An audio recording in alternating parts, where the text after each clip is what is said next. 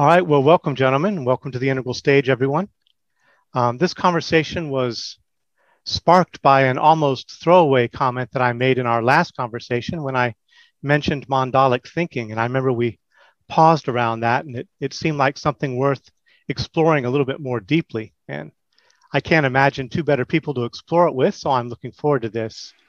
So I'm thinking we can approach today's conversation in at least three broad movements. And of course, I'm open to other angles that you want to bring in, and we'll talk about that. But I'll lay out my general proposal first, and I'll briefly outline the three movements and then say a little bit about the first one. So to start, I would suggest that we can approach the topic literally, talking about mandalic forms of thinking and symbolic representation, ritual and spiritual practice, say in Tantra and shamanism, for instance. And I think it's definitely worth our time to go into these things in some depth and to think about, what they look like from our integral or syntheist perspectives. And I'll come back to that in just a little bit. And for the second movement or phase, I'm imagining broad metaphorical or analogical extensions of mandalic thinking, just as higher order styles or patterns of holistic or vision logic cognition. For instance, we might look at approaches which practice a kind of perspectival circumambulation, or more subtly, we might look at approaches which involve a participatory, intuitive grasp of unfolding holistic gestalts. And there could be other examples, other styles that we can look at that have mandalic echoes. And then for the third movement or phase, I think we could take a step back and offer some critical perspectives on mandalic thinking, especially those which maybe could seem to enact a kind of hegemonic holism, maybe in, spiritually escapist forms of holistic thinking, or in philosophically overmining approaches, as Morton and other object-oriented ontologists talk about. So yeah, for me, Edgar Morin, Sloterdijk, Henri Boertoft, Timothy Morton, these kinds of people would be good allies in that kind of exploration. And maybe for a fourth phase, we could get a little weird and look at the interfaces or prepositional adjacencies between mandalic thinking and mandalic patterns and entheogenic visions, cymatics, and esoteric teachings on spiritual vibration, Shiva's spanda, things like that. So that's my proposal for the three broad movements that we might look at. And in a minute, I'll check in with you and see if there's anything else that you'd like to bring in and other angles. I think there's other things that I'm thinking of too that will probably pop up at different places in our conversation. So for the first phase or the first movement, I'd like to just start off with a couple observations.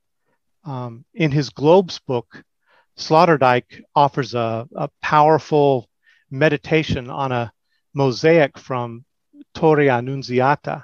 It features 7 elderly gentlemen gathered around and talking animatedly and seemingly in awe or wonder, beholding this sphere in a box, a sphaira, a representation of the earth and the heavens, the whole of existence. That's in a box that one gentleman is pointing at. And as Sloterdijk points out, this is maybe representative of a moment in which we realize that we are an inseparable part of the whole that we are observing. We're participatorily immersed in that wholeness. And so it really changes our perspective on things. And in tantric and shamanic mandalic representations and practices, there's of course also this sense of wholeness and deep participation in things in life, in the energy of life. And mandalas and medicine wheels both point in the 4 directions and encompass the whole expanse of existence. Etymologically, mandala means either a concentration of energy or a circle or sphere. La in mandala means to take up or hold. So some Tibetan commentators remark that mandala can mean the energy which sets up a reign of meaningfulness. Ma can also mean beautiful, and la can mean beautified. So another way to look at it could be mandala means a resplendent foundation. Medicine wheels in Native American tradition, they speak of the medicine wheel path as a path of walking in beauty. So there's a nice resonance there. But the appeal to beauty and to energy is important. I'd suggest also for one other commonality that you can find between tantric and shamanic approaches. And that's not only is mandala or medicine wheel representative of wholeness, but both forms of practice involve what we could say, and based on our earlier conversations, a kind of adjacency work, a blending and intensification of the overlap between the gross and subtle realms. In the generation and completion stages of Tantra, for instance, you visualize your body as a mandala or your body as the deity or yidam, and then the whole surrounding world as the mandalic, the mandalic realm. And our murky, heavy thinking and self-sense is transformed into luminous deiform energy. This leaks then into ordinary non-practice experience, and body and world are held more lightly, more luminously, with both a sense of dreamlikeness, but also, I would say, greater aliveness and participation. And shamanic approaches, from what I've experienced of them, don't work quite in as systematic a way, but they nevertheless do affect the same kind of blending with the combination of the different kind of sand painting and medicine wheel work, and then the underworld journeys and the encounters with different imaginal or underworld forms, which then emerge to populate and story the landscape, so that in both practices you end up situated in a re-enchanted space that blends the gross and the subtle with a new intensity. You could say the completion phase in Tantra, which arguably is really just greater awareness of the development phase as a process, involves some important insights that you don't find in shamanism, that lead to a kind of construct awareness, a kind of a deeper.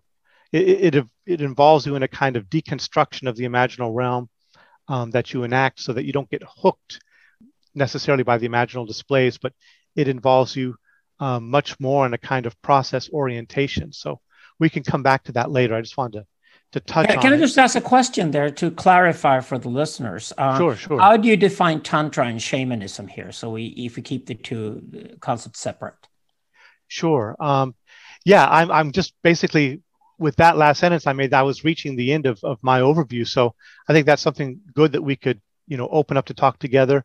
For me, I'm looking, I think there is a continuity, especially because I've trained mostly in the Tibetan Bon tradition. I've also studied in the Nyingma tradition for many years. But in the Bon tradition, there's a clear lineage between the shamanic and the magical, and then the emerging tantric and Dzogchen, and they're all part of like a 9-vehicle path. So there's not a sharp break, especially in the Bon context. But for the purposes of the points I was making earlier, I was thinking of shamanic practices mostly as the kind of the practices we find among indigenous peoples around the world, in the Americas and elsewhere, that typically there's huge variety, but there are some overlaps in terms of, ways of working and situating with the medicine wheels and the underworld journeys and things like that. And for Tantra, I'm specifically thinking of what you could call the third turning in Buddhism, the Vajrayana schools, or in Hinduism also, with the Shaivite traditions and some related traditions, where they're more the esoteric schools of thought involving magical or alchemical kinds of elements.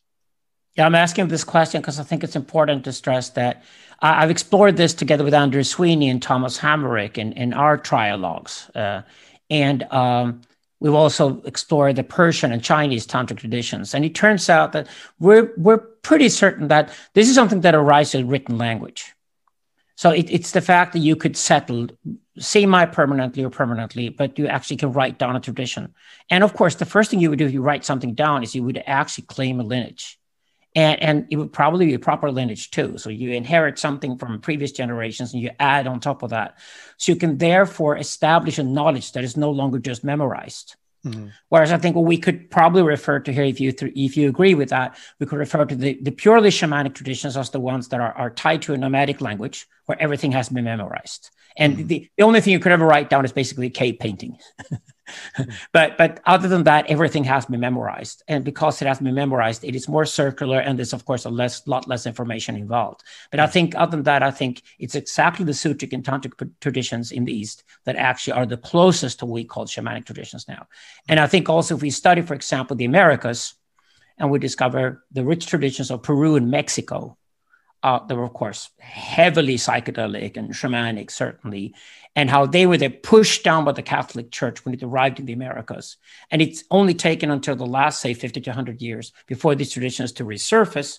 And they're then terrified of being written down because they associate being written down with being Catholic. Mm-hmm. And it's only in the syncretic traditions that I've explored, at least in Peru and Mexico, that I discovered that people now proudly started writing about these traditions.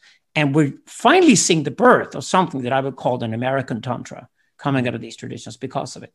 So it could be interesting to just take that theory and extend it further. And this involves our listeners too, that it could be interesting to just explore tantric and shamanic in the sense that we think of tantric as something we've started developing, added to tradition, added knowledge to tradition. We're all contributing to it. Whereas the shamanic practice, something we go see the shaman directly. And the only information you got available is your own experience, the shamanic experience itself, and whatever you can memorize. Mm-hmm. Yeah, I think that's really interesting to bring the modes of communication into that story. When I think of Tantra, I normally think of full spectrum embodied extensions of the Dharma, but that implies there's already a Dharma tradition somewhat codified to build that on. And when I think of shamanism, I think of a more pre-cultural or extra-cultural, ecological, embodied, almost improvisational approach, where you're just generating the beginnings of any tradition. For me personally, shamanic traditions are already sort of failures to be shamanism in a way. They're a calcification of the shamanic art, which is the art of producing the origins of tradition, which I think is really important when we start to think of the planet as a village, as a space where there's going to be traditions for human beings on the earth. That calls forth a need for an archaic revival of the shamanic art, because we have to start up the beginnings of a tradition for that culture space. But we can really see it brought forth in, like you were saying, in the syncretic fusion and extension of traditions that we associate with Tantra. I love listening to Bruce talk about this stuff. I was sitting there listening to it going, I could listen to this just for a couple hours. This is I would go to this course. If I had to say something general about mandalas at the beginning, I guess I would say I think of them as a staging of hyperreality, right? Mandala is a strategy for organizing our experience, but what's really interesting to me is that we don't come across this strategy at random. It grows out of having seen it somewhere before. For me, it's a reproduction of the implicit architecture of the peak experience. So we have these more or less spontaneous moments where the world seems to be working properly. And when we try to deconstruct the elements that made up that experience, it turns out as an omnidirectional, thematized set of qualitative functional dimensions that are co-present and coordinated and mutually supportive to the point where they're collectively overflowing with a kind of nourishment that feeds something deep in whoever's standing or sitting enthroned at that center point. So to me, there's a kind of organic architecture or machinery to it that is an attempt to replicate the experience of our best moments. I agree. I just want to add here, maybe a little critique. Maybe it's a bit early, but And it comes with a problem with the West. We're obviously talking about very Eastern concepts here. Both Tantra and shamanism are either from the Americas, or more specifically from Asia. So, and the reason why that is, I think, is because we had incredibly efficient religions that were developed in the West. And with the West, I call the Middle East and eventually Europe and of course, North America, as we know today. And these traditions, dominated by Christianity and Islam, were traditions where the religions were focused on efficiency for the power structures that existed. It doesn't mean that we're bad in any way whatsoever. What we're talking about here is that how the West developed compared to the East. And even if there have been esoteric traditions in the West, there certainly have been a lot of those too.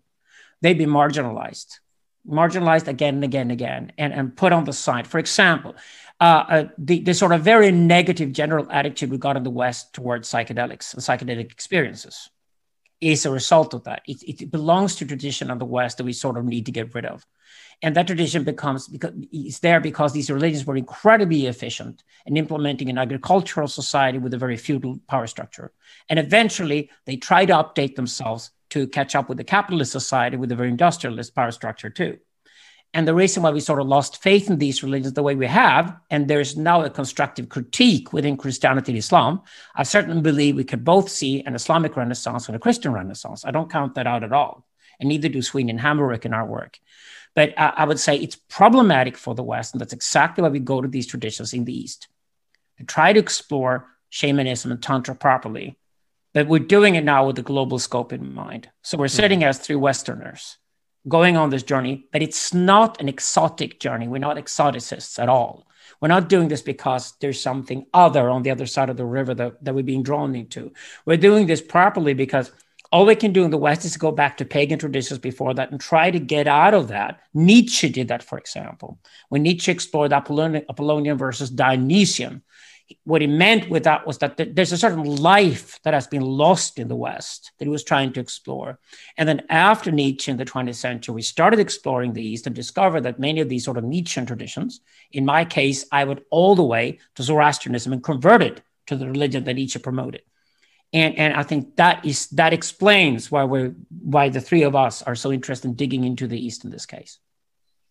Yeah, I think paganism's a really interesting midpoint in all of this, because it shows people in the West something that actually is implicit in our experience, but got filtered out by the political utility of the big monotheistic cultures. When I think about like paganism, I think of it as what I call mytho-colloquial, which is that it's actually nested in our everyday experience of reality. So that when we say, oh, they believed in Zeus or Quetzalcoatl or Aphrodite, those are words that we're not translating into our language, right? We talk about war and love and nature just as they did, but we don't experience it with the mythic resonance that we imagine that they experienced. So we're missing the resonant elements that we would make a mandala out of, yet they are present in the pagan dimension of our everyday experience. We just have a really hard time seeing that and digging it out. Yeah, and if you do that the wrong way, you get guys like Hitler and Stalin.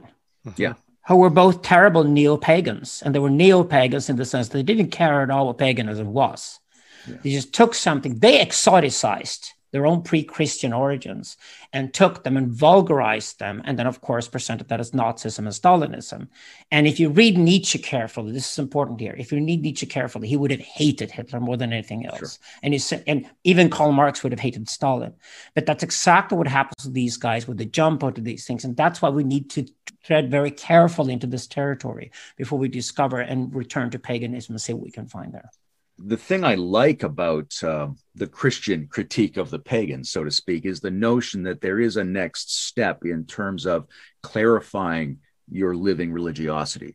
Because I think in my way of thinking, essentially everybody is a pagan already. They're plugged into those energies, right? If it's sunny and I go and have a barbecue, I mean, that guy's a sun worshiper. But it doesn't rise to the level of a clarified, coherent experience that can be brought forth collectively in a balanced way. So I think that, like you're saying, that step is absolutely essential, because if you have an imbalanced return to paganism, you just get a loss of all the things that are holding society together. I agree. And my word for this is nomadology. I've taken it from Gilles Deleuze, but I present nomadology as the opposite of eventology. And I'd like to go back to Bruce here. And can you describe for you, Bruce, your own personal journey, for example, and how you arrived at Mandalic thinking, and which I at least term nomadology, and see what you got out of that when you started researching that? Sure. I'd like to hear what you mean by nomadology. And you threw out another word, mandalology, which we'll look at that. Okay, I can just explain it though, so the listeners are involved in. Sure. Nomadology, historically now speaking in hindsight, is the idea that there's a circular mode that is the fundamental mode of reality. Okay, so even in physics these days, we're more and more talking about there was an event, a big event, whether it was a big bounce or big bang, we don't know. But if we take the universe and take hundreds of billions of years into the universe, it will probably either dissipate and we'll have another bang, or it will just implode. And we don't know which either. So maybe all of reality really is circular in the fundamental sense. But the idea that we add the event into the history of ideas about 3,700 years ago, which is quite recent, because of permanent settlement, written language, and the development of civilization, means that there's an alternative to that. And in the East, there's never been an opposition between process and event. Process and event have always been discussed with Easterners as two different modes of being. And maybe one is being and one is becoming. We could discuss that later, but you have process and event. So I use the word eventology as the opposite of nomadology here, or you could say event as opposite of process. But to me, at least, mandala is the perfect symbol of process. It's a perfect symbol of the circle and returns all the time. And it has to be like Layman just said, we have to understand ourselves as fundamentally tribal and pagan. And any ideas we have on top of that are completely dependent on the tribal and the pagan. And of course, it's quite obvious these days that these ideas have to return to our mindsets simply because we now live with one planet. We're stuck on this planet and we're about to destroy it. And unless that specific process is stopped on the way and we can return to some kind of sustainability and the resilience, there won't be any human life left. So this is precisely, the arrival of the Gaia concept and, the first pictures of the green and blue planet from outer space that came in the 1950s. Heidegger wrote about that experience, like how it's striking for him as an old man that we've never seen anything like that before, and how cold and huge space was outside of this planet and how this planet had to be maintained. And only later with data did we discover that we were right now with climate change happening in a mode we have to really go back to a mandalic thinking. Yeah, I agree with all of that. And I think it's really important to remember that Earth horizon as we're thinking about, mandalic thinking and the deep dependency, I think of the well-being of the world in a sense in that mode of participation with the world, that we need to come back to that in some degree. For me personally, it started, I actually ended up homeless when I was in my late teens, early 20s. And I ended up living out in the wilderness in the desert Southwest and camped in the wilderness. And the whole rhythm of my life changed, over especially that year where I was not going to college. I was not doing all the normal things. I was immersed basically in the canyon lands and living very differently. There's a lot of contemplation that I was able to do and enjoy music, but I also really began to, study the native cultures there, the Navajo and the Apache in particular. And I first approached it just through reading, but I did, sweat lodges with Apache individuals, and I learned from, Navajo teachers or Diné teachers. And so there was an immersion in that culture. I learned how to properly construct a sweat lodge and engage in different ceremonies. And that was really opening for me. And it really immersed me in this deep sense of kind of participation in life in a way that I had not experienced as a city boy. And from there, I was able to go off to Asia, and I studied in different traditions in Korea and Indonesia, and eventually went over to India, where I met some Tibetan teachers, and first in Sarnath I studied with some Tibetan teachers in Sarnath, but then I went up to Nepal and I studied with Mother Tantra, the Maju, and Dzogchen, different bone lineages, Zhangzhung teachings, which just incidentally, there's a long historical connection between the kingdom of Zhangzhung and the Tibetan plateau and the Iranian Aryans. There's a big, long history there. But in any event, I found, in the work, especially in the Mother Tantra, and some of the different practices around sleep yoga and dream yoga, where there's a practice of again, envisioning the mandalic, forms as the world, envisioning world as dream, interacting with deity forms. When you're preparing for sleep yoga, you spend the day accompanied by a luminous blue dakini, who basically stays with you while you go without sleep for 3 days, and you begin to blend the waking and dreaming consciousness as you suspend sleeping. And then there's a ritual form that you actually move into sleep with the help of circular process-oriented visualizations in accompaniment, with the surround of luminous Dakini female beings. So there's this whole sense of like the circular process-oriented participatory immersion in the fundamentals and the elementals of your experience and world construction. And for me, that's an intensification of the kinds of mandalic, participation that I experienced, with the native indigenous, Apache and Dene individuals.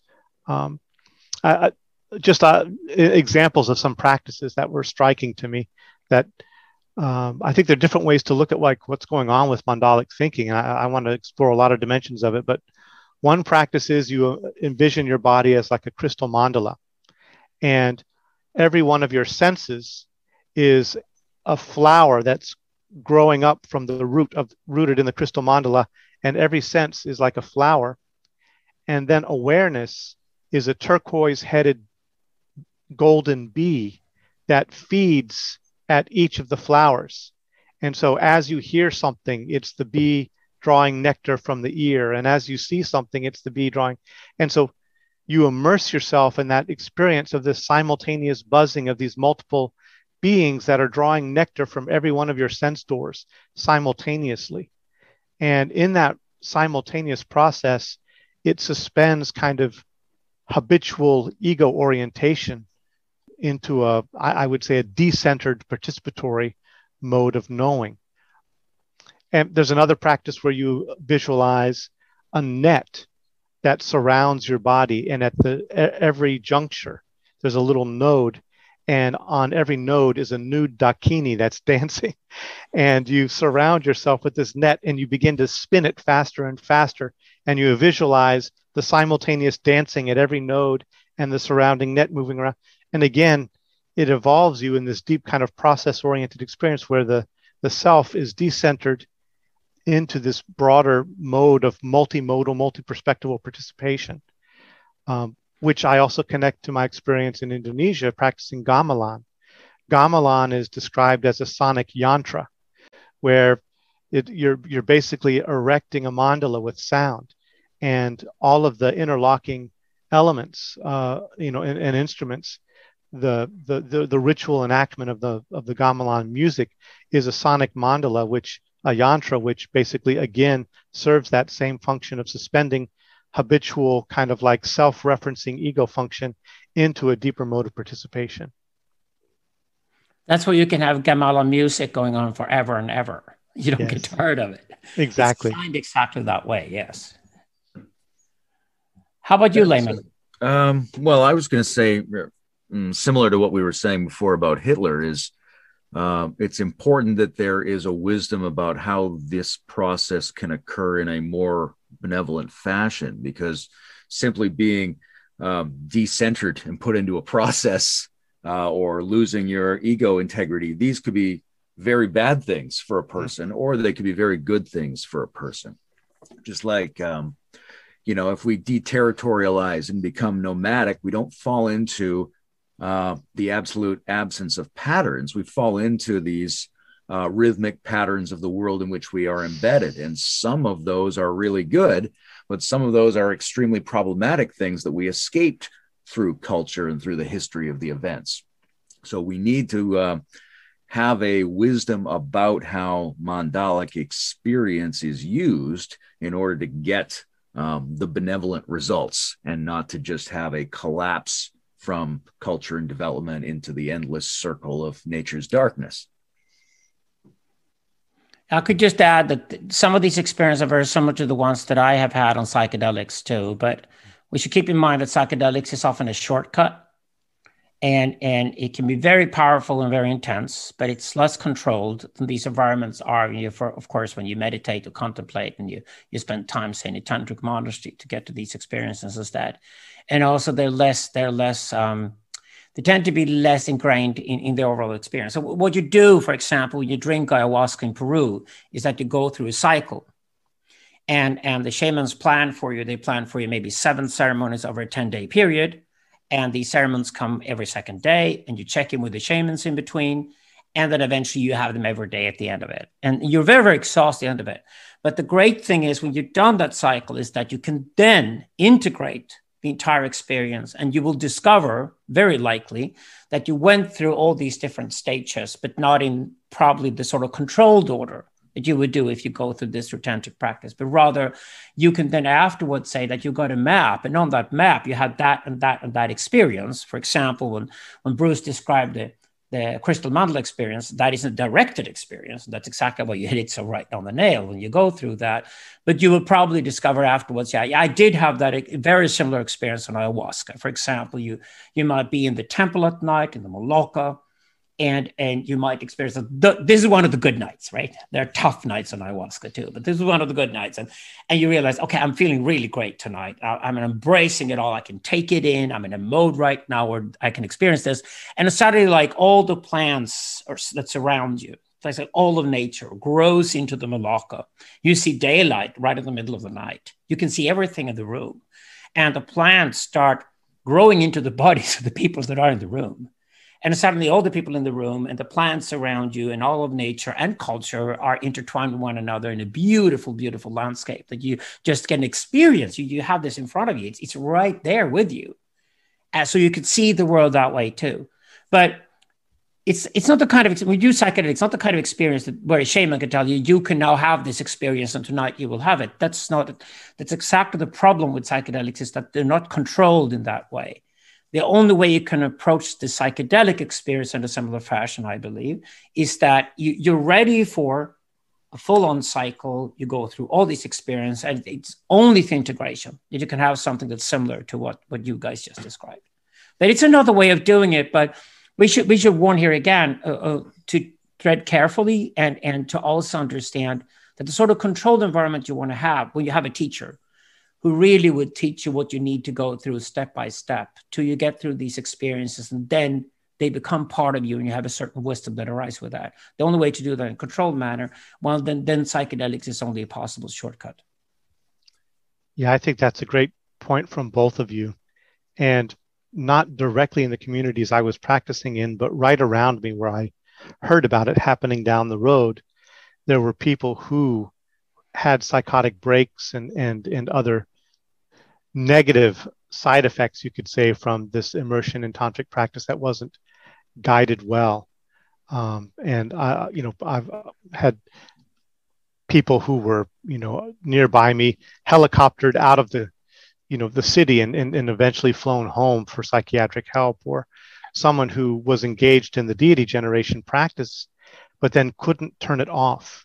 So they weren't able to basically do the fulfillment, phase, so the completion phase of the process where you actually dissolve it to some degree, so that you realize that it's not objectively referring to anything, and it's also a luminosity, so it's not a nothing, but you need to go through that completion phase to release the hold of it, and that didn't happen for one young woman I knew who was then haunted by a deity form that she had animated that would not leave her presence. And, so definitely there's different forms of imbalance, and a lot of respect and caution and care has to be taken, because this is deeply psychoactive stuff that you're basically digging in the roots of the world. We live in a mandala of perception, and you're digging in the roots and how that's structured and ordered, and you have to approach it with care. Just as when we were constructing the sweat lodge, I remember, I could tell briefly that story. A friend and I had decided we were going to create the sweat lodge, and we went out to the wilderness. Well, I was living in the wilderness, but the friend joined me. We knew there was another homeless man out there who knew the territory even more. So we hunted him down and said, where do we find this kind of tree? Where do we find this kind of rock? And we gathered all of that, and we built the sweat lodge, and we're beginning to do it. Suddenly we look up on the hill, and there's this guy with no shirt and long hair and feathers looking at us from up there. And he strides down and says, hey, what are you doing? And it was an Apache guy who had seen our smoke. And basically he pointed out a lot of ways that we were ignorant or kind of disrespectful of the process in the way that we were constructing it. And so he took over it for us and showed us how to move into it respectfully, how to honor the different elements of it, how to go deep.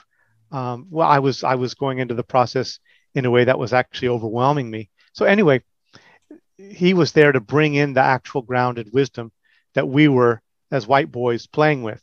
And that, I think that was really important and helpful, and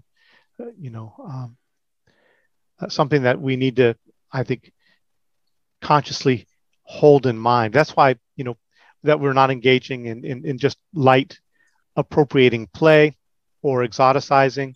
I wanted to just refer to your earlier point there. That's why I also wanted to mention Sloterdijk and his reference to the spira, the globe, as a mandalic moment in Western thought, so that we realize that this is rooted in our human history, and we're not just engaging in exotic play. No, and this is the concept that I call the Bard Absolute, that Jan Söderqvist and I write a lot about. So BARRED, Bard, and then Absolute. The Bard Absolute meaning there is a certain bar at any stage in your life which you must not pass because you're not ready for it. So, for example, if you're a child, you're not an adult. There are a lot of activities adults can engage with that you must not get engaged with as long as you're a child. And only when you've proven that you're ready for it can you get engaged in those activities. Any culture we know has a Bard Absolute in the sense that we differentiate between child and adult. But we now live in a society that is so obsessed with capitalism and commercialism that we've taken it for granted that everything that's out there, once you're 18 years old or something like that, then everything should be available to you, at least if you pay for it. And that has turned out to be disastrous. And I think it's really alien to Eastern thinking to think that you're ready for everything in your life just because you just turned 18. Actually, a lot of things you'll never be ready for.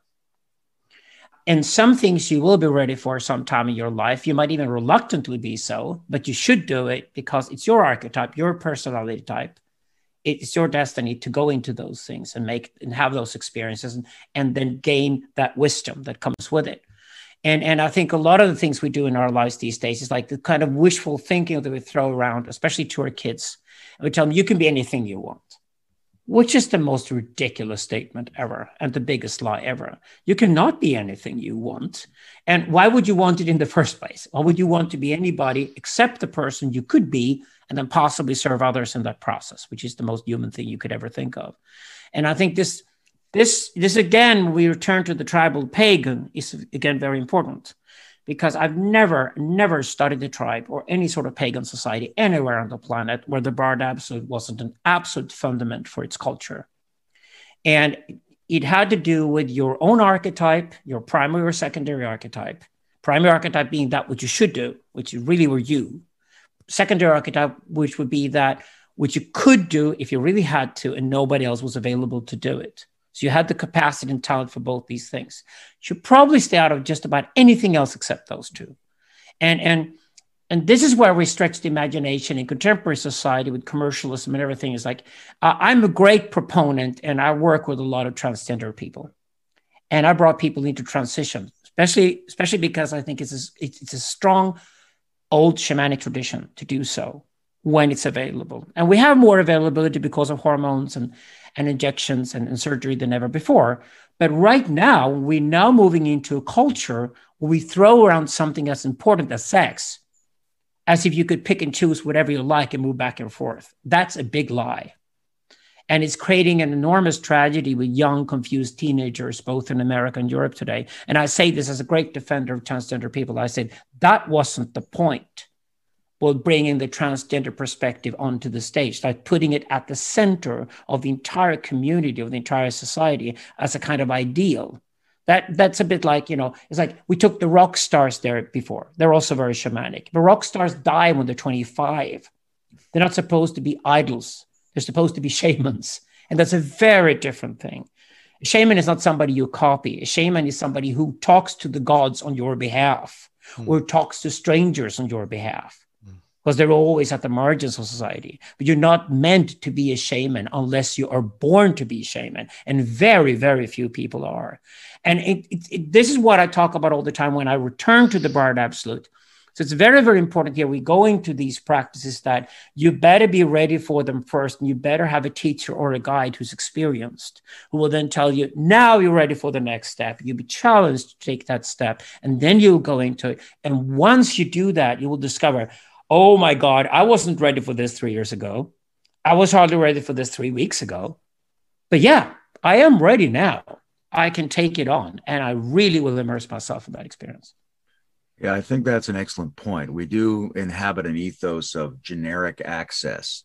And that's always an inauthentic ethos, because what's meaningful, and I'll bring this back to mandalas, is always meaningful to the peculiarity of where you're at and what type of being you are.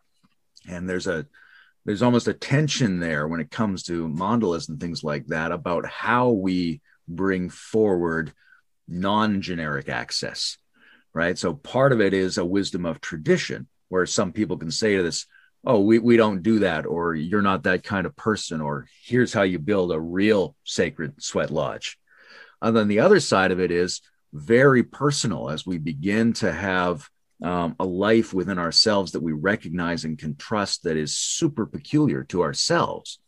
Because the shaman doesn't generically use the eagle feather to represent what all eagle feathers represent.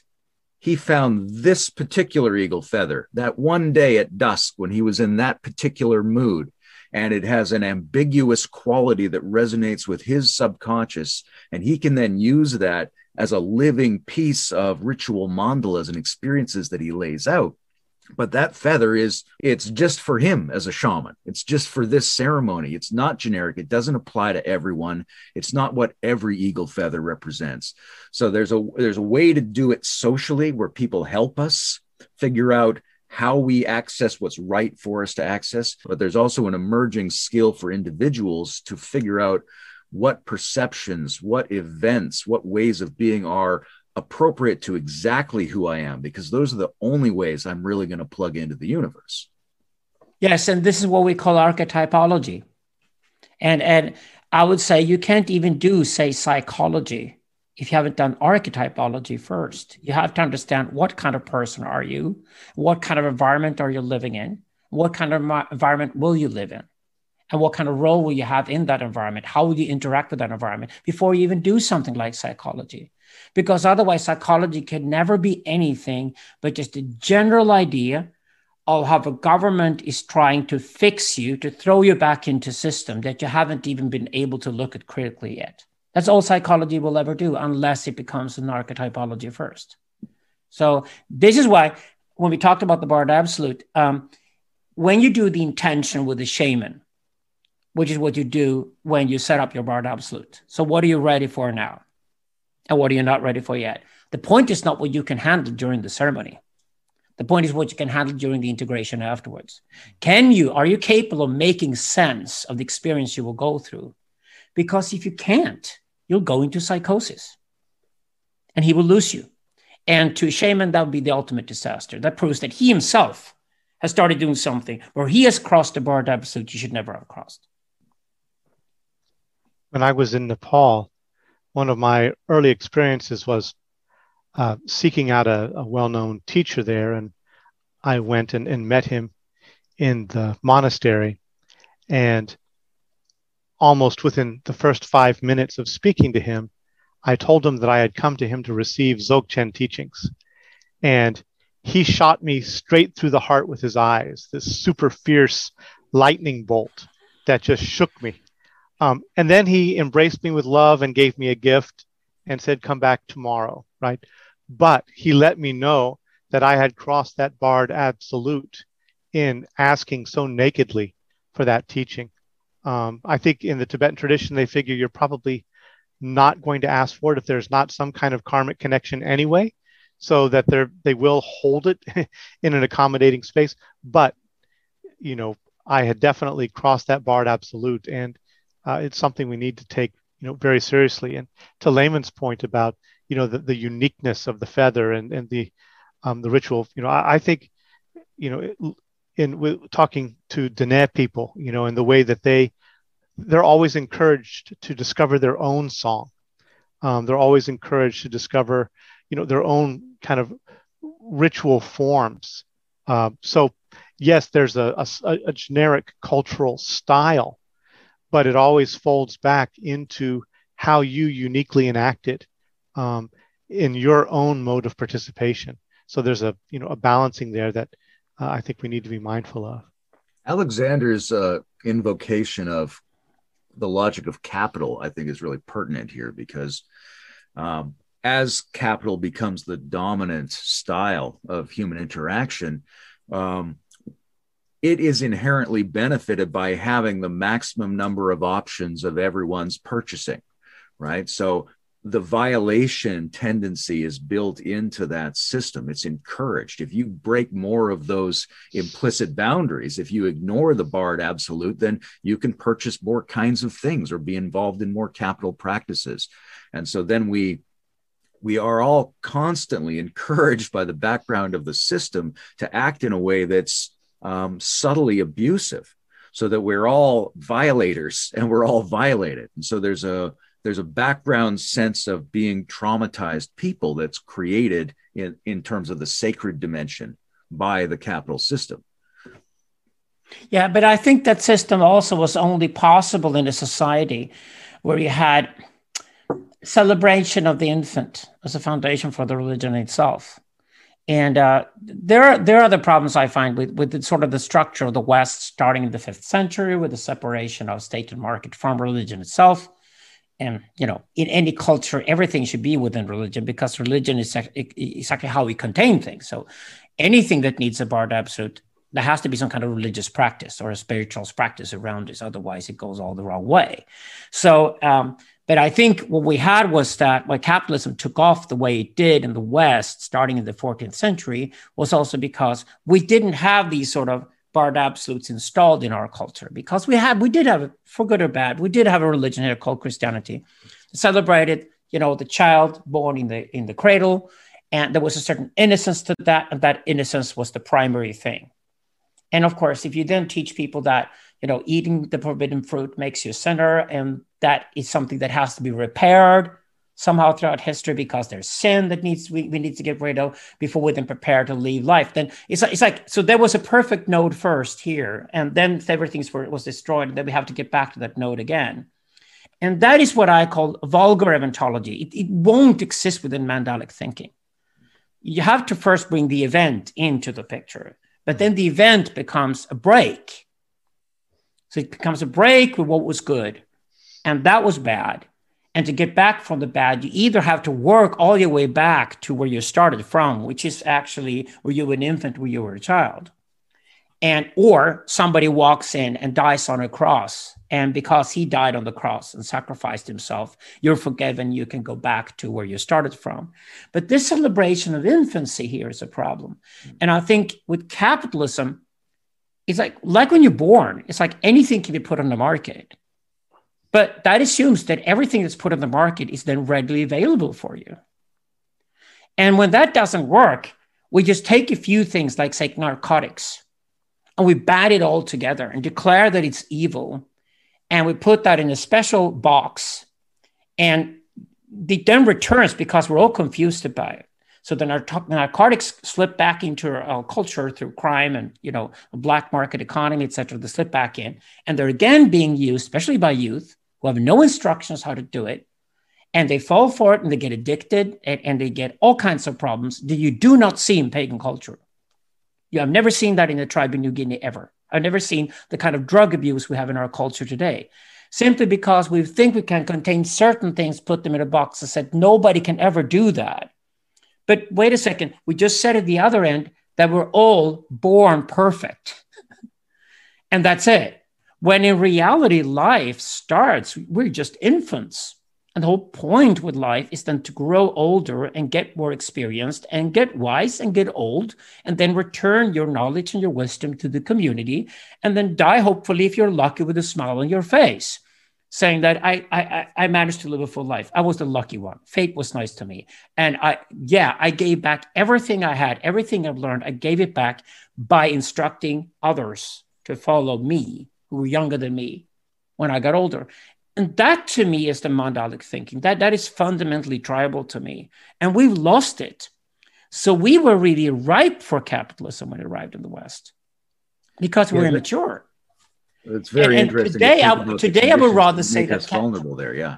Yeah. I would rather say, to me today, I'm sort of pro-capitalism in the sense that we need to redefine capitalism as the biggest shit test of human history. And what it shit tests is our culture. And it didn't work. And we have to redefine it. Capitalism will still be around. What capitalism today forces us to do, though, is to define what is sacred to us and what is profane. And anything that is profane today, we can put on the market. And we don't care who buys it probably either. Maybe we should have some regulations or whatever. We put it on the market. It's for sale. Whereas that which is sacred is that we all say to ourselves, I will never put this on the market. This is so sacred to me, I cannot put it out there. And only those people who train themselves to think of sacred and profane here can even begin in the West to understand the difference between Tantra and Sutra as well, which is another axis. Because otherwise they don't get the understanding of Sutra being that which you need to know to survive and take part in the community and be responsible and be a responsible grown-up one day. Whereas Tantra is that it's how to handle those forces out there that you might not necessarily need for your own survival, but they are there and they are available to you. And when you, out of curiosity, walk towards them, you have to go into tantric practice to be able to handle them. Yeah, capitalism has a role. It's part of the mandala of society if that mandala exists, right? And that mandala is religiosity as far as I'm concerned. If you have just like a group of people who believe in a thing, that's not really religion. That's a leftover from a time when society was arranged in a mandalic fashion. And that gives you the power as a culture to be able to help people define themselves, help people create boundaries between the sacred and the profane. It gives them the strength. We spend a lot of time looking at our culture and going, oh, there's something wrong with the economy or there's political polarization. We're not looking at what is absent that we would need in order to constrain those things to function as a team for us culturally. I agree strongly. Absolutely. I'm reminded in part of a critique of certain Mandalic forms that Timothy Morton makes, but I'm hesitating to go forward with it because I was thinking we will do the critiques a little bit later in our conversation. So I'll check in with you. I don't mind at all. Why don't you jump to Timothy Morton? I think it's brilliant. Please do so. Sure. I'm not invested in the sequence. Go ahead. Okay, great. Yeah, but it's all a big circle anyway, right? So, Morton points to a sociological study that was done at one point where they asked people to represent their world, and the higher ranking people in society, they drew a series of concentric circles. The lower people in the society, they ended up drawing something more like a circle with a line that just like splits it in half. And there's this side and there's that side. And both of them are structures within a circle, but they're very different. So, the higher, the lords, the chiefs, the lords, that they saw themselves as, occupying the center of a number of rings. And, those who were basically serving the system in a very limited way had a much more dualistic and split way of holding that. And what Morton is pointing to is within, kind of general, especially in the West, but I think you can find it in multiple places, a distinction between what he calls explosive holism and implosive holism. And explosive holism is basically the holism where the whole is greater than the sum of the parts, and the center is the most real element, and everything else is peripheral. And that basically is a general pattern of subsumption and kind of hegemonic control.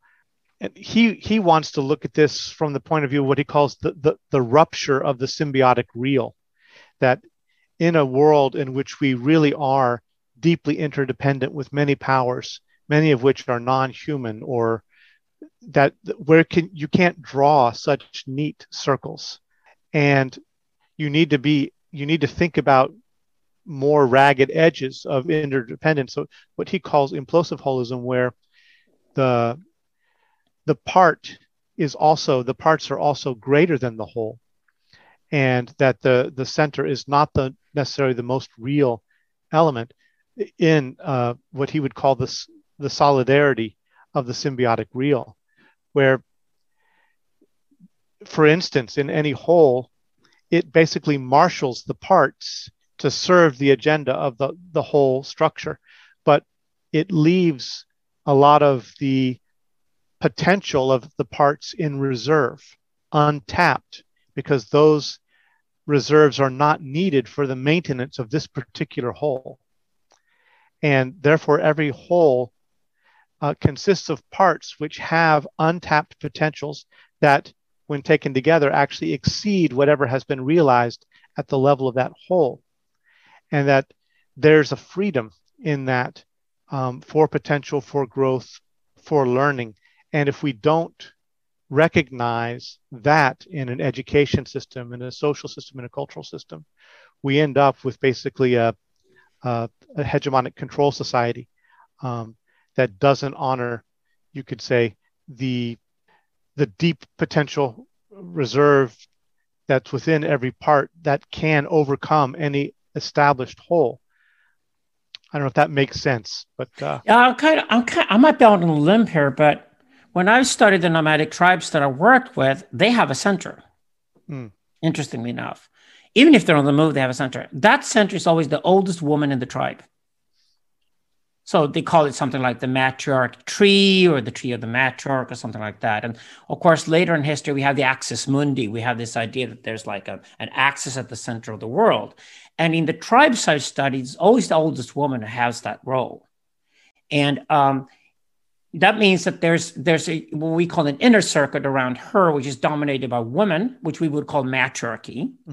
And there is an outer circuit outside of that, which we would call patriarchy, mostly dominated by men, because they don't carry children on their backs and they're bigger physically, they go further and they go hunting and they bring in the protein essentially, whereas women bring in, the vitamins and the minerals and, berry picking and stuff like that. And that's how tribes work. And they're actually very collaborative in a very sophisticated way.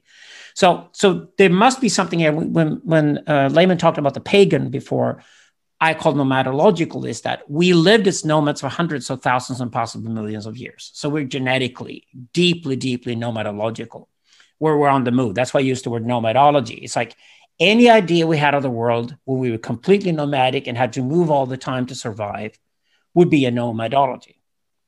And this is why the idea that we settle down, so some radicalists happen, we do not necessarily have to move, at least not all the time any longer. We can go semi-nomadic, is the first event that we could really say, this is a break with history. This is no longer just the return of the same. So that's why I use the terms nomadology and eventology, or process and event by comparison here. But it's interesting to see that there is definitely this idea of a center that is definitely genetic in us. And of course, it's because the matriarch symbolizes who gives us the first smile when we're born. It's not our mothers. It is the midwife, right? Who is always a grandmother or, an older woman in the tribe, and she will deliver you and give you a smile, the first thing you see. And it's probably also very likely, at least if you die consciously, with some kind of consciousness intact and you're not too demented or asleep, when you die, the last thing you see is the smile of an older woman or something like that. But this is called the magical gaze in the kind of metaphysics that we do. So the phallic gaze is something we're looking for throughout our life to establish ourselves because it's actually not there, whereas the magical gaze is something we do experience. And I don't know if this ties into Morton's work. You're probably more familiar. I've read Morton, but you're probably more familiar with him than I am, Bruce. But so there is a strong genetic pagan tribal component to the idea of seeing ourselves as a community, as a circle. And actually, it's two different circuits, and it has an androgynous element in between the inner and outer circuit, and it has a shamanic, larger circuit outside, like the Pluto of the tribe. The outmost planet of all of them around the sun is the shaman. Right. Yeah, I want to let Layman jump in here too. I just want to make a brief response to that. In the Lakota traditions that I've studied, there's also, and I think it's much more broad than that, but there's also this definite emphasis on the importance of the center and the hoop and the center, and that to walk the good red road, to be in right relation in the world, you have to have an internal locus of control, both within the social structure and also within the individual. And a person who does not have that internal locus of control, if they enter into relationships with other people, there are going to be imbalances. It's only from the internal locus of control that you have access, basically, equally to the full scope of potentials of the whole wheel. The whole medicine wheel. If you're not centered there, then you're going to be basically maybe living more from the body than from, the spirit or values or emotions, or, you can be centered in, or lopsided in one direction or another. And ideally, they speak about, when you enter into marriage with another person, you want to try to find people who both are operating from the center of the wheel, from the center of the sacred hoop. And that way they can enter into whole relationships with each other. Otherwise, they're partial and instrumental relationships with one another, because you need the other person to do something for you that you can't do. So there's an interest in a kind of balance and autonomy that at the same time doesn't surrender the participation. And that sense of what Morton is calling the symbiotic real, I think in these cultures, they don't inhabit the same universe where there's been the human nature split, right? So, for instance, Morton is trying to address how we've cut ourselves off from basically everything else, human exceptionalism. And, for many of the indigenous tribes, every being is, in a sense, a person. You enter a very different kind of participatory, respectful, reciprocal kinds of relationships with winds and mountains, as well as snakes and tortoises, right?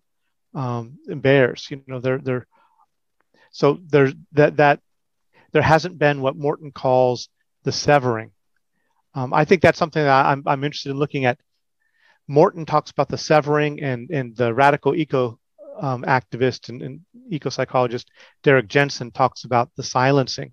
Both of these happening in, basically with the emergence of the agricultural civilization, where we begin to cut ourselves off and enter into from the nomadic participation and enter into more and more accumulative and exploitative relationships, instrumental relationships.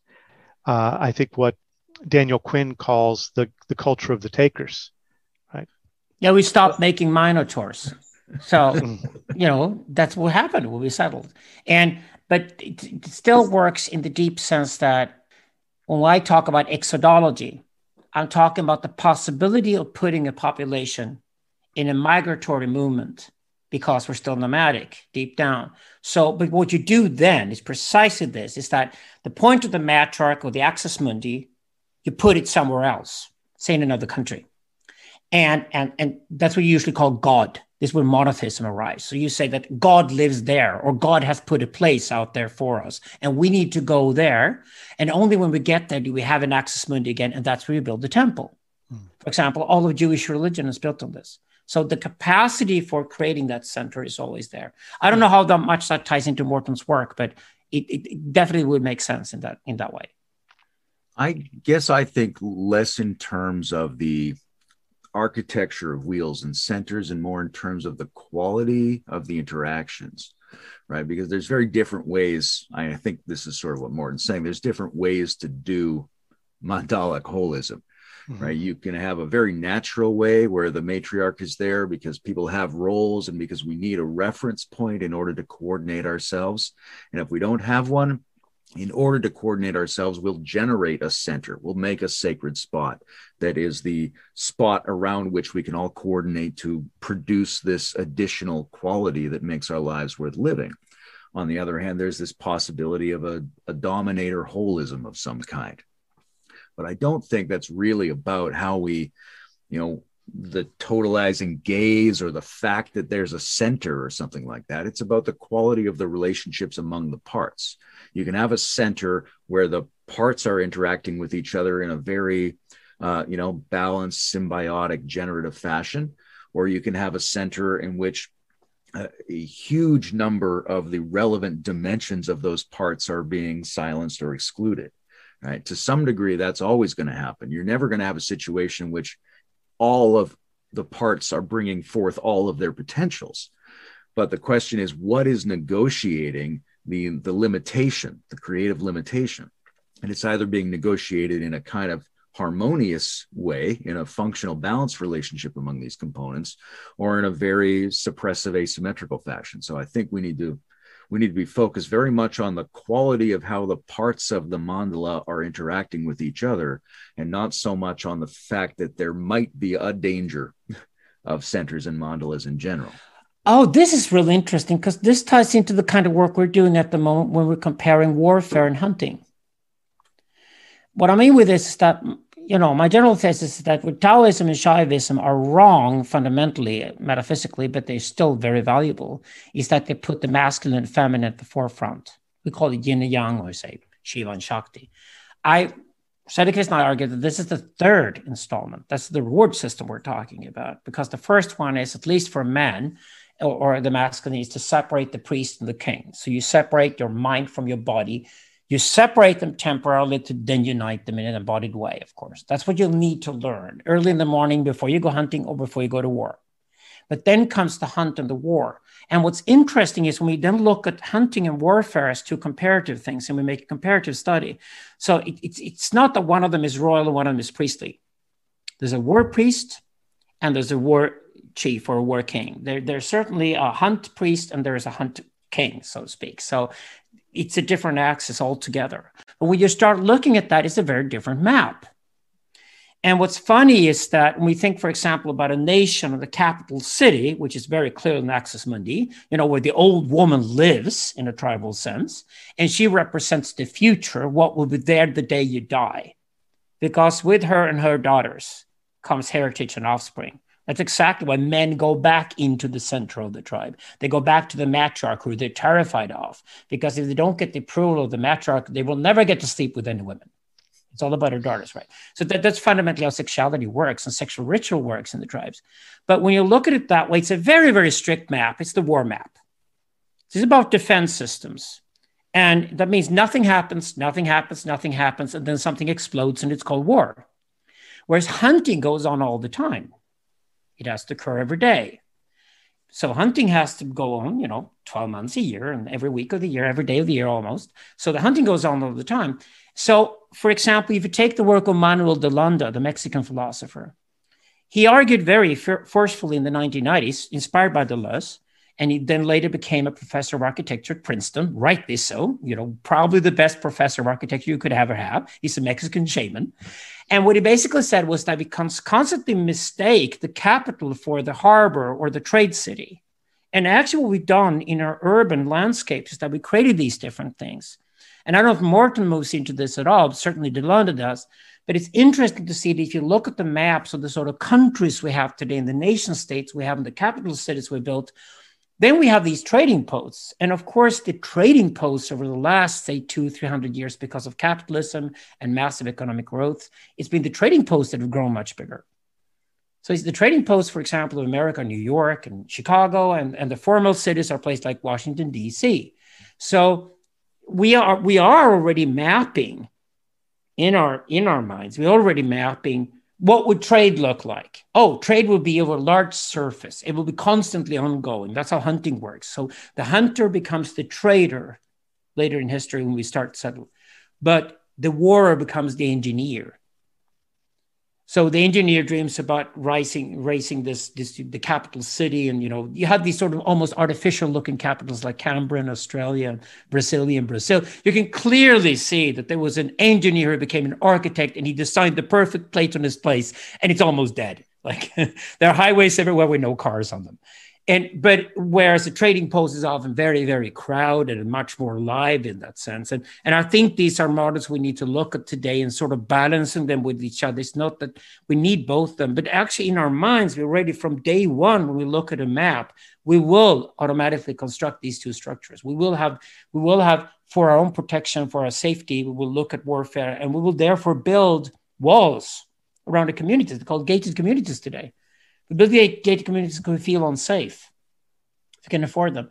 But the other part, which I'm, of course, a big fan of, since I love the Silk Road, is that we have the trading posts and migrations of people throughout history. And of course, this ties much more into the shamanic traditions. Like the shamans will always encourage you that dare to go outside of your community, dare talk to the danger, dare trade with the danger, don't kill him.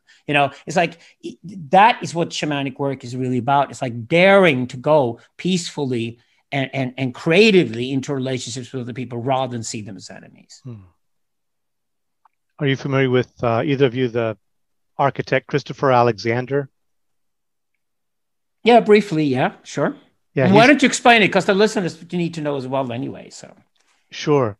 Yeah, he's basically developed just a notion kind of living participatory architectures, and really what he's discovered is a series of shapes and kind of symbolic forms, which I think are echoing of mandalic structure, where he's analyzed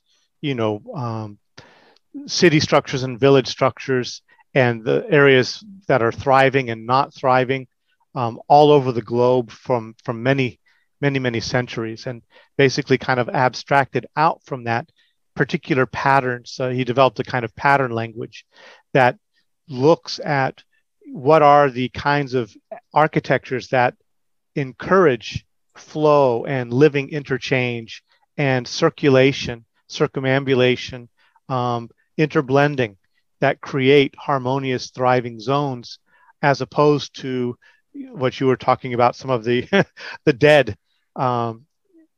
Platonic, areas that, I think also, I mean, maybe it's not related, but I'm thinking also about like what's happened, for instance, in the US, as we've been taken over by highways, where the whole country is now just divided by these tubes that don't really allow for any kind of interface. They're just these, the distances are so great and everything is so cut off that the whole interior of the country is cut off from these arteries, and it's kind of like violation of the patterns that are life generative that Alexander is exploring. Christopher Alexander is exploring with his theories of pattern language and architecture. But there's my point is basically that we can still build Stalinist architecture if you want to, but we cannot do it without irony any longer. Right.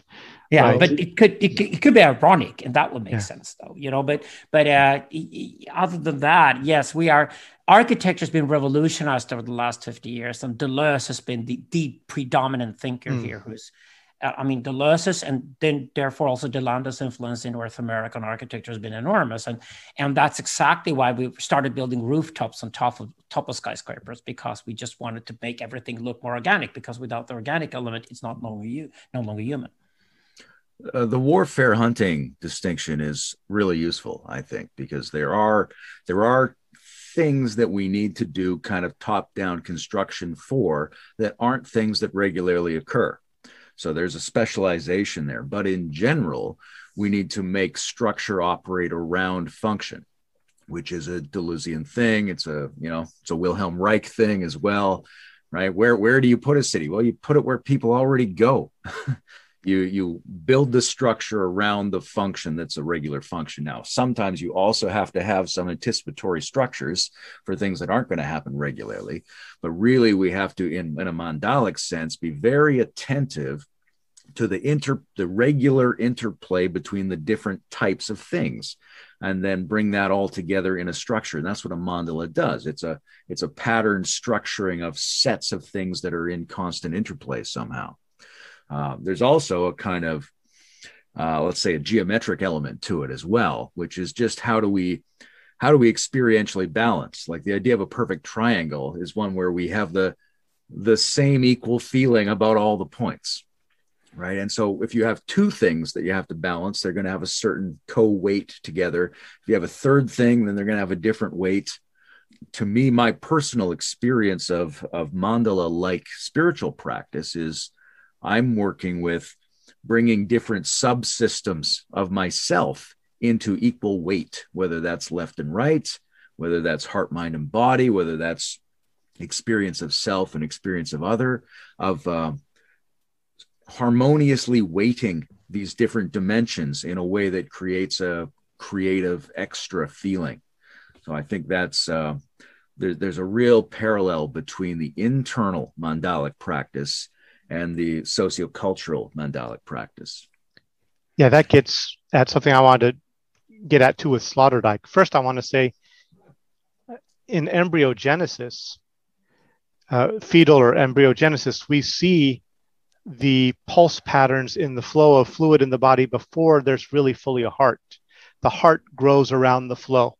It's not that there's the heart first and then pumping happens.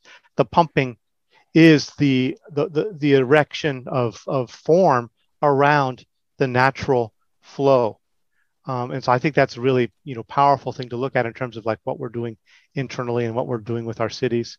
Sloterdijk, with his whole spherology, bubbles, and all of his, different kinds of topologies that he's looking at.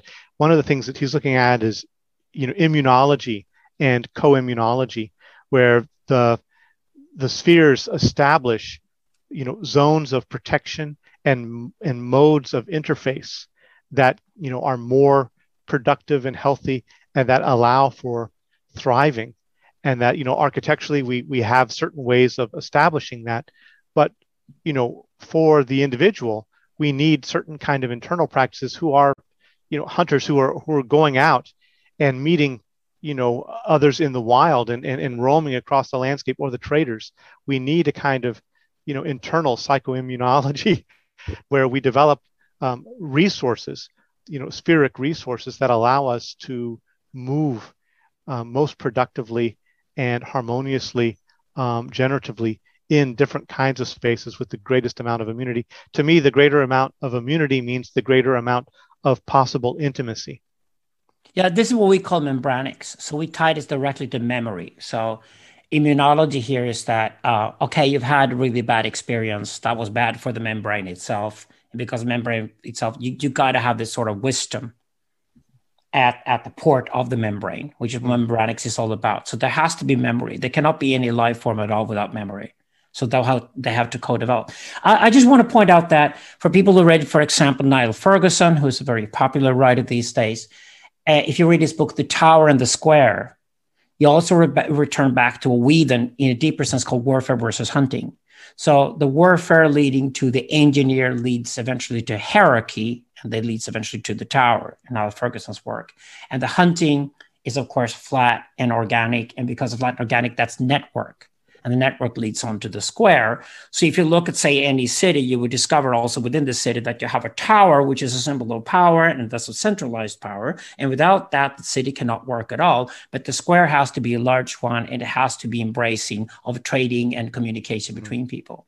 So the term we've used for this in our work, it's a very clumsy term. It wasn't, but it's called plurarchy, and it sort of got stuck because archos in Greek is like how you run things, and pluralis is, of course, Latin for, and it should be called, you're mixing Latin and Greek. It's always kind of vulgar to do that. But the plurarchic means that the plurarchy is what you always strive for if you have enough time to do so, in the sense that if you got a flat network, and things are happening organically there, eventually there will be nodes in that network that will organically grow from underneath up.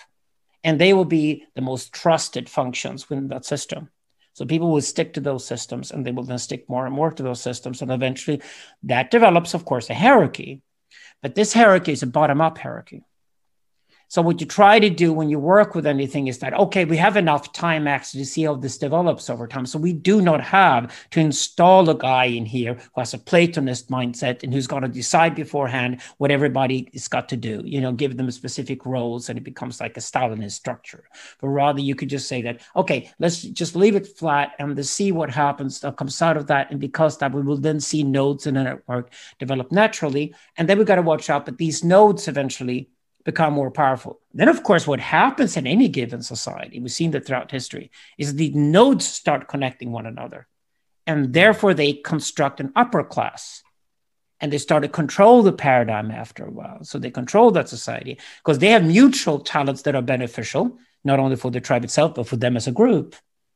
And we're seeing exactly the same thing happen with the digital society today. But it's always when somebody jumps and tries to get to that point too quickly with their own mindset, and because they manage through manipulation to get to that role, and therefore they, like a Hitler, start installing their fantasy of how things should be run. You get the sort of havoc that you had with Hitler and 11 years of Nazism and over 100 million people dead in Europe. Those are the disasters we get when we don't allow enough time to wait for these sort of bottom-up approaches to actually work their magic. Yeah, time scales are really important here. Like you were talking about the shaman as the character who embraces the other and goes beyond the tribe.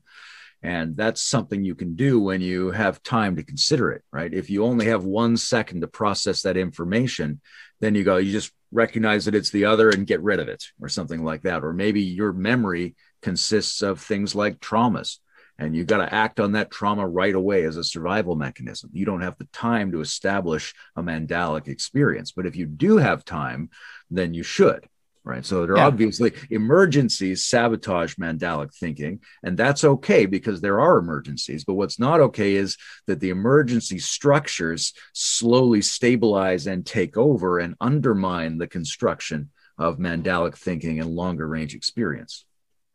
So you could have, for example, Gilles Deleuze's argument, and he was a leftist thinker from France in the 1960s, but he argued against the Marxists, more in the spirit of Marx himself than the Marxists, for capitalism, by saying basically that capitalism actually was a flat network.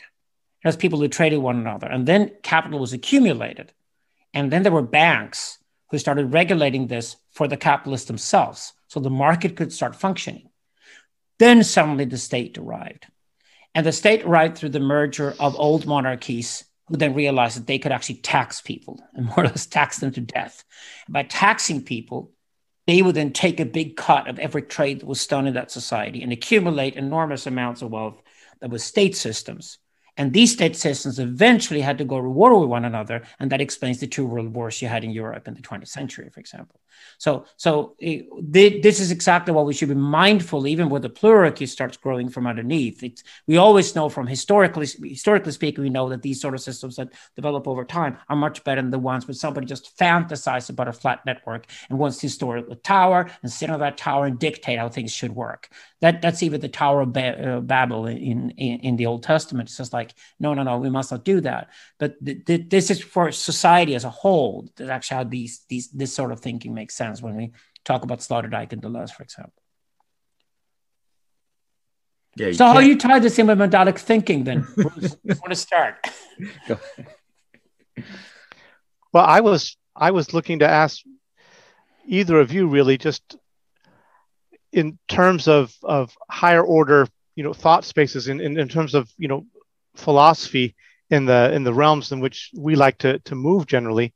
What do you see are as modern expressions of Mandalic thinking that are still useful or generative?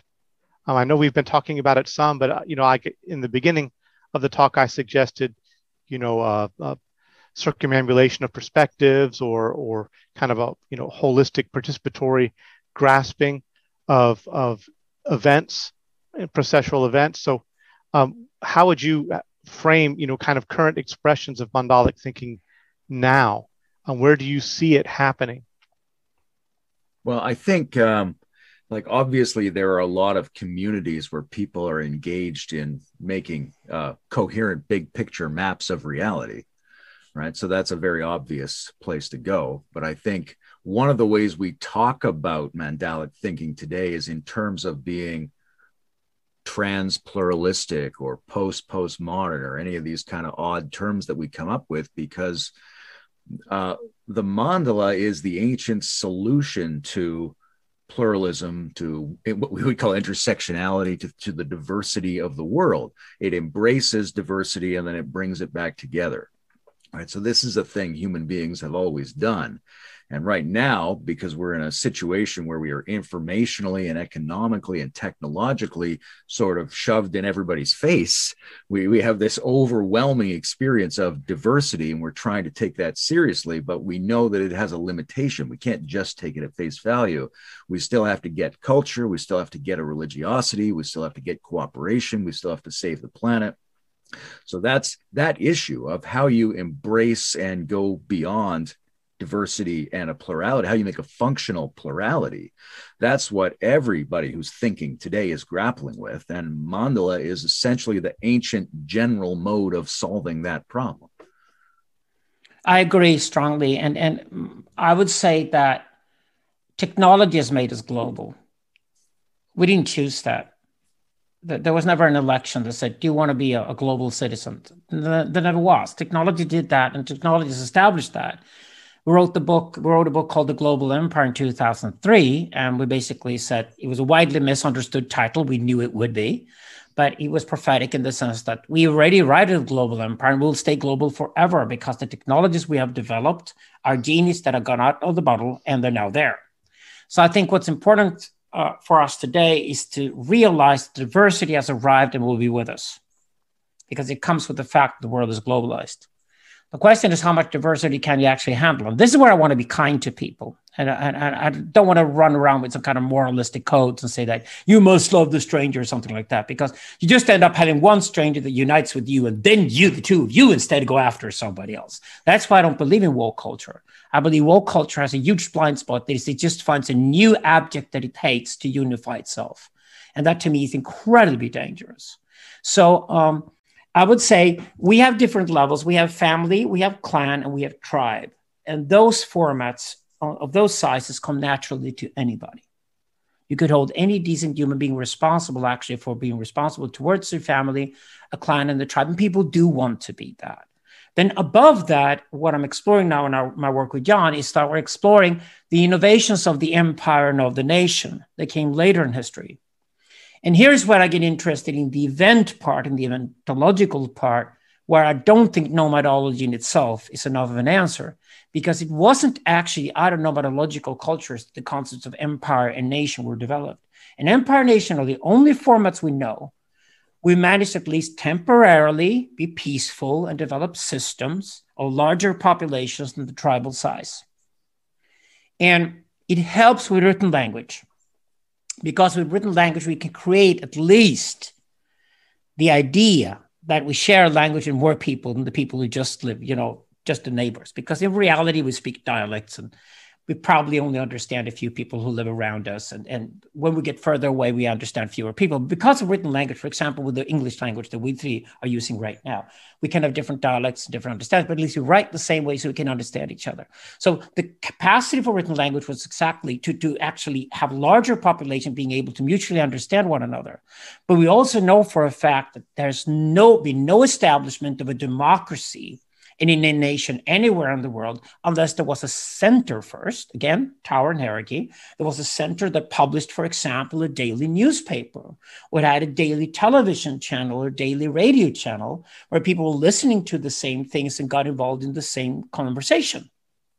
Now, the irony today is that while technology is going global and clearly has a goal, technology is making us more local than ever. And we're now cut into silos and echo chambers and all of these different folds that we cut into that are more clan and tribe-like, so we're more comfortable with those. But actually, we look at them that they are supposed to operate together in increasingly global imperial order.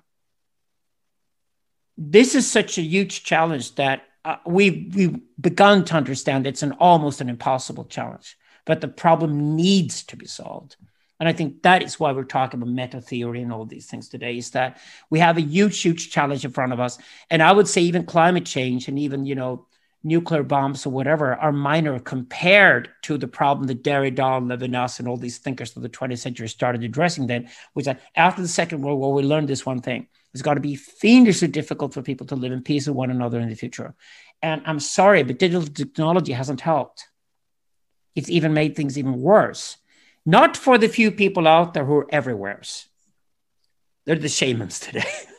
Another place we see it is in art, which is, as part of the technologically driven globalization of the culture, we ended up with these so-called postmodern art forms, where some people like to say the essence of that is like an ironic or cynical distance. But I think a better way to say it is it's a juxtaposition of context. We get collage, we get a bunch of strange effects where things are put oddly together, which we see in memes and all this sort of proliferating digital juxtapositions.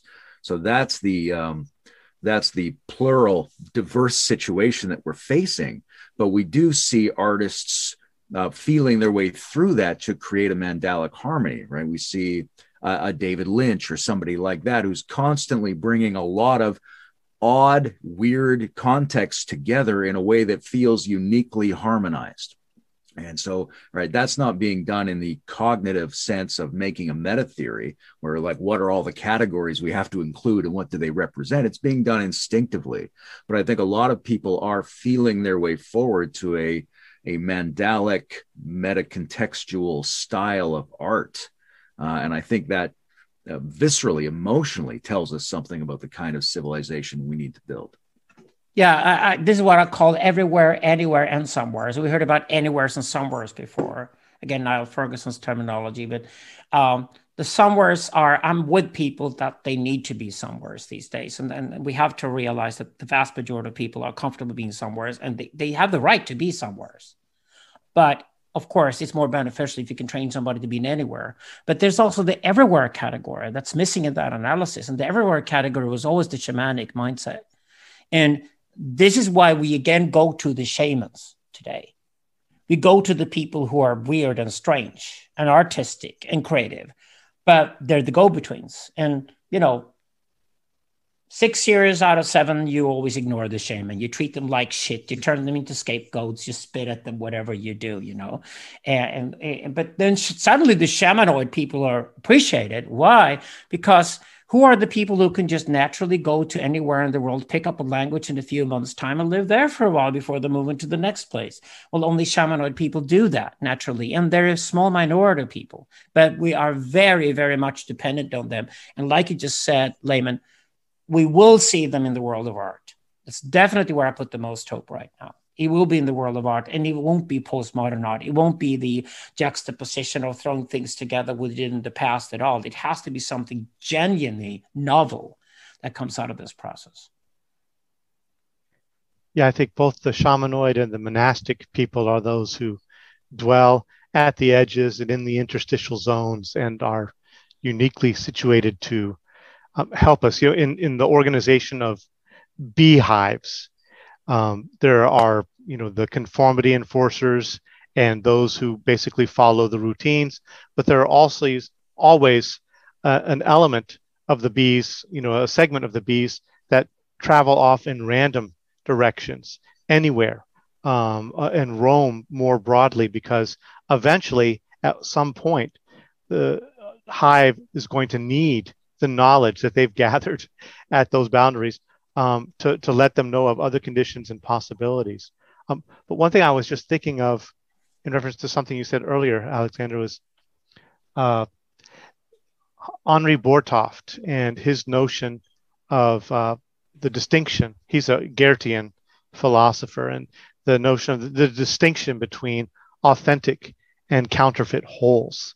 And we need to get much better at navigating and discerning the difference between, authentic wholeness and the counterfeit wholes. Basically, any counterfeit whole is the whole that is represented if it's taken literally and not pointing, in a sense, beyond itself transparently.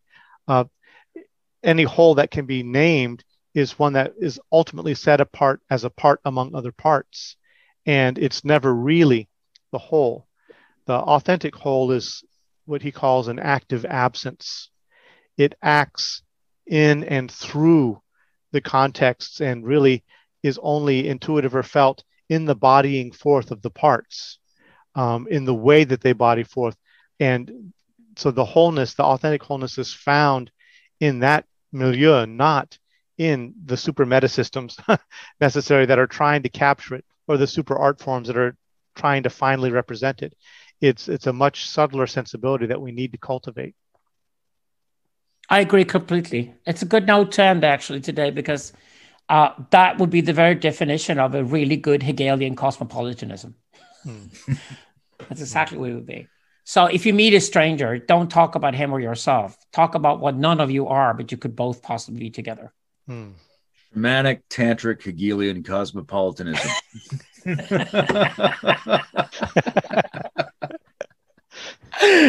Yeah, guys. I think we're creating our own little cult, starting with three of us, and then see who else wants to follow. We start small and we grow gradually and slowly, and that's guaranteed to be the best possible quality of our conversations. Certainly, yes. Yeah. All right. Well, I've really enjoyed the conversation. It's a great birthday treat for me. So lovely to be with you, gentlemen. Yeah, lovely to be with you guys, Alexander. Yeah, and happy birthday, Bruce. Yeah, yes, thank you. Yes. See you soon again. Yes. All right. Big love. Yeah, big love.